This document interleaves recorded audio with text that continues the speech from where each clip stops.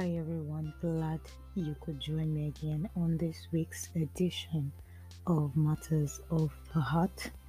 My name is Dr. Y, and this week we continue with what we started in the last podcast, which was key questions to ask before embarking on a relationship. Here you are now. Let us assume that you have asked yourself those questions. You still need to think a bit further, think a bit more long term, and then ask yourself that, okay, I haven't asked myself these three questions and I've provided answers to them. You should also begin to ask yourself, okay, what is the end goal of this relationship? Where is it leading to? What is the whole idea behind it? What is it going to result into? Now, if your answer is marriage, you should then begin to ask yourself then that what kind of spouse do I want to be? What kind of marriage am I looking at? What kind of family do I want to have? Now, to answer those questions, you'd have to take a moment and think back to your family of origin. So you would ask yourself again that looking back on my family of origin, do I want to replicate this foundation, this family setting? Do I want to replicate this family setting? For some, their family foundations were built on mutual love and respect between the parents, and for some others, it was a defective background, which means that a new foundation has to be laid. Now, for those who are in the latter group, you'd have to learn from God the Creator and the way He went about, re- creating the earth in Genesis 1 1 to 2. It says in the New Living Translation that in the beginning God created the heavens and the earth. The earth was formless and empty, and darkness covered the deep waters, and the Spirit of God was hovering over the surface of the waters. Without trying to go into so much of theology, as it were, we'll try to unpack that verse and then see, how to bring it to life. So let's go on a short break, and when we return, we unpack that verse to see what it means in practical terms, how you recreate a new life, a new way, a new beginning from the foundations of you know a dysfunctional past.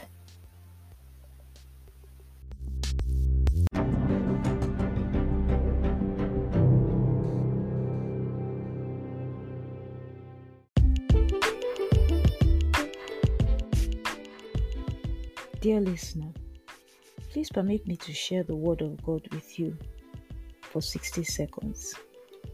Jehovah, the God of Abraham, Isaac, and Jacob, the God of Celestial, has sent me to tell you that the end is near. The Lord says He's coming soon to judge the earth, and that the end is near for all those who serve Satan and his followers instead of serving He, the Lord God Almighty. Jesus says He's coming soon, and He says that the sword of the Lord will descend very soon because the world has turned away from Him. And so I want to urge you, dear listener, please turn back to God. And if you're yet to believe in Jesus, please accept Jesus in your heart today and make Him the owner of the life that you're living. God bless you.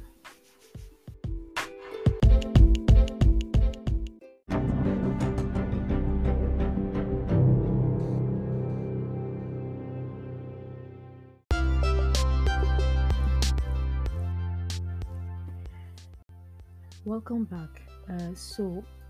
Just before we went on break, I was talking about Genesis 1, verses 1 to 2, and I was talking about those who, come out of backgrounds where, the foundations were quite faulty. And so a new foundation has to be laid, for such people. When you ask yourself the question, okay, thinking about my family of origin, where I came from originally, and you're asking yourself the question, do I want to replicate this family setting? Do I want to replicate this foundation? Where your answer is no, then you have to think of laying a new foundation, of having a new beginning. And so we're gleaning from the wisdom of Genesis 1 1 to 2 to see how to go about laying that new foundation. There's a particular verse that I'd like us to dwell on a bit, and I think that's verse 2. It says that the Spirit of God was hovering over the surface of the waters, and in describing the earth, it says that the earth was formless and empty, and darkness covered the deep waters. So we'll begin to unpack from there. So the Spirit of God was hovering over a dark situation. Everything was dark. So growing up in a dysfunctional setting means you've been handed a dark reality, you've been handed a dark and empty legacy, and you can't pass it on because it's a worthless legacy. It's not one you can live in as your present reality or even any kind of reality, because it's one that brought you pain. So you'd have to change that legacy. And to change that legacy, you have to change the picture in your mind's eye, because there's a picture you've already been exposed to growing up. So that picture has to change, and the picture has to change in your mind's eye. If we look at the way God went about creating the earth, you'll see that the first thing God created was light. It was dark, and He needed to see what He wanted to create. And interestingly, His journey of creation started with the picture that He had in His mind. So light couldn't have been created if He didn't first envision it. So He envisioned a place that would be filled with His nature, that would bear His imprint and point people to Him. So, as you're someone who is trying to create, a new foundation, what are you envisioning? God envisioned. What are you envisioning? So, just as God envisioned a place that will be filled with His nature, why not think of envisioning a family, envisioning a marriage, um, and a family that will be filled with love, because love is God's nature. Love will be your signature, the way you go about doing things. You relate with each other, your spouse, in a loving, caring way, and your children see these examples. So talking about the vision, so God had a vision. So what are you envisioning for yourself as a spouse? Do you understand? We talked about the kind of family setting. You envision the family setting that will be filled with love, that will bear, you know, the imprint of love, and your children will see you and your spouse respectfully and lovingly, you know, relating with each other. So that's an example of an answer that you can give to yourself, that what kind of spouse do you want to be. If you are going to create a place that is going to be filled with love, then you have to be loving in nature, and love is not something you hide. You don't say, I know within myself that I love you. It's something you show. You can't be hidden. It's expressed. It's given freely to another person. So that's the question to ask yourself. The vision crafting, we're now talking about you crafting the vision. So you're envisioning yourself as a loving spouse, one who would, lovingly and freely give of yourself to your spouse. Um, and it's not just thinking about it, you now have to write it down. And it's not just writing down alone, you also then need to bring it to life. You have to be intentional. Habakkuk 2 verse 2. Habakkuk chapter 2 verse 2, the English Standard Version says, "And the Lord answered me, write the vision, make it plain on tablets, so he may run who reads it." So, based on what I'd shared with you earlier, you've talked about a family. You want to have a family that will be, your family home will be filled with love. That will be the nature, and the code of your family, that will bear the imprint of love, and demonstrate love in practical terms, to your children. So you then have to commit it to paper. You have to write it down. It has to be a visual reminder. And then you need to ask yourself, do I have what it takes to be the kind of spouse I have written?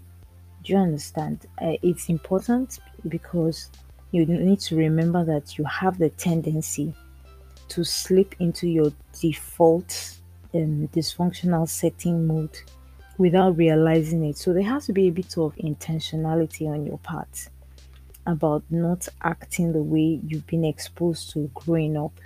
And to do that, you're going to ask God to help you to live and act differently so that you can create a different legacy for your children and generations after them.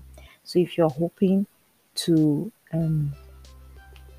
have a home that is filled with love that will bear, the hallmark of peace, mutual love, and respect. Are not things that you just will to happen. You have to work towards it to make it happen. And when you write these things down and you're in a relationship with someone and it's clear to you that this is the person that you want to spend the rest of your life with, you then have to come at some point, two of you need to discuss, the vision that you have with the person you intend to marry. That's your partner, that's your teammate. Do you understand? It's your partner in that union, your would be prospective partner in that union. So you'd have to share the vision. It's like getting their buying. You'd have to share the vision with them so that they know what matters to you.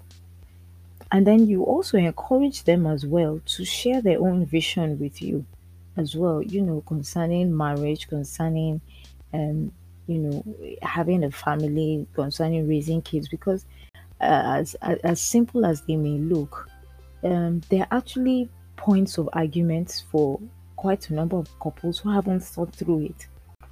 To thy own self be true. By the time you ask yourself these questions and you write them down, you honestly ask yourself if you have what it takes to be able to accomplish what you have written down as a desire. It's there, and then you'll be able to tell yourself, look, I still need to do a lot of work on myself in this area, or I really don't have what it takes. There's a difference between a desire, something that this is a desire, and another thing that this is the reality that you're being faced with. So you need to sit with whoever it is that you want to settle down with, share the vision with them, let also hear them out, let them share their own vision with you, because it's a two-way street. Remember, it's not just about what you want, it's also about what they want and whether they have what it takes to give you what you're looking for. Do you understand? It goes beyond just, I like you, like me. There has to be a person fit as well. You're trying to create something. You're trying to create a reality, a new construct a reality for yourself. Then you have to be sure that the person that you are discussing with has a temperament to make that vision come alive, has the temperament to make it happen. Otherwise, there will be a clash of personality. In fact, it may be your personality differences that will just, scatter the whole arrangement, and then there will be chaos in the home. So you also need to be sure that as you have written this, you've asked yourself, this is what I hope to achieve. And do I, as a person, have the temperament? Do I have what it takes to be able to accomplish this goal? You also need to be sure that whoever it is that is coming into that union with you has the temperament to also, work out that vision with you, or else there's going to be issues.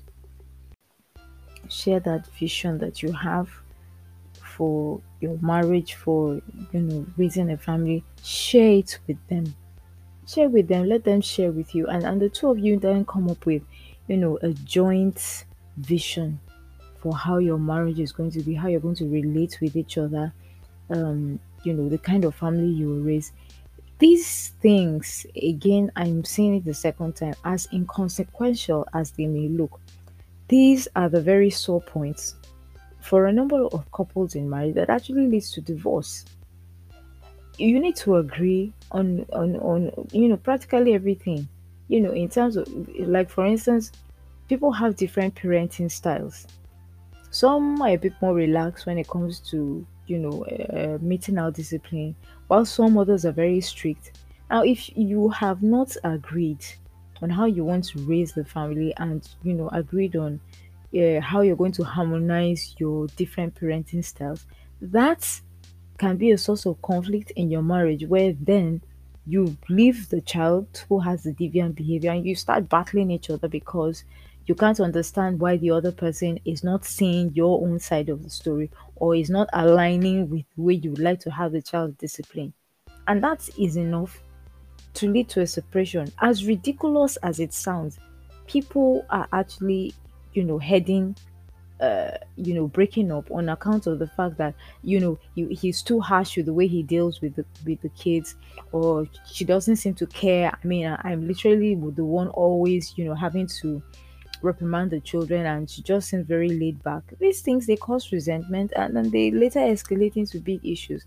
So it's very, very important that you ask yourself these questions, you know right before you go into a relationship. You need to be very deliberate and intentional and purposeful about what you're doing.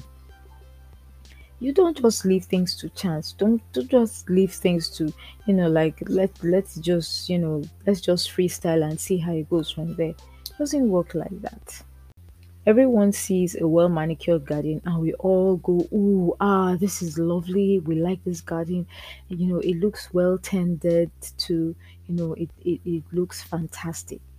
But that's because somebody took the time to actually look through the garden, check for weeds, to prune the flowers, prune, the plants there, to make sure that everything falls into shape. And then you pass by and you say, "Oh, this is a thing of beauty."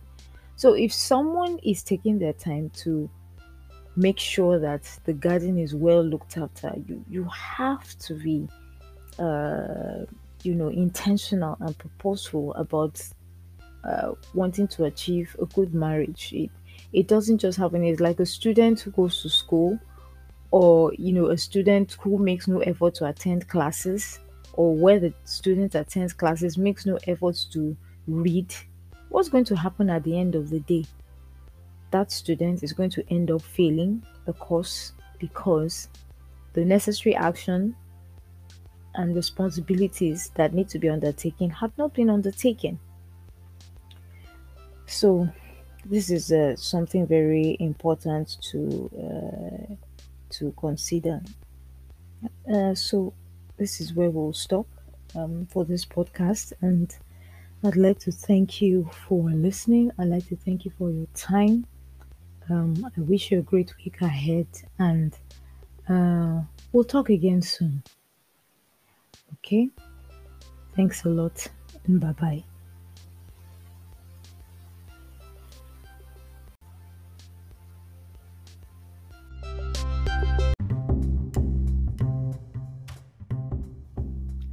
Hi, I'm Dr. Y, and I'm passionate about relationships. You can call me a relationship enthusiast. I take great pleasure in seeing people in love and, more importantly, seeing their relationships thrive. For singles, this means I desire to see their love stories and relationships lead to the altar. And for the married, it means seeing that the sparks and chemistry remain between the couple, even as they strive to build and run their home in partnership with God. And so I'd like you to join me over the weekend for a masterclass series on relationships for the singles and married couples. And for our masterclasses, we will draw on insights from the Word of God to help us develop practical solutions to the issues we face in our relationships as singles and as married couples. So join me over the weekends as we try to see how to run our relationships from God's perspective.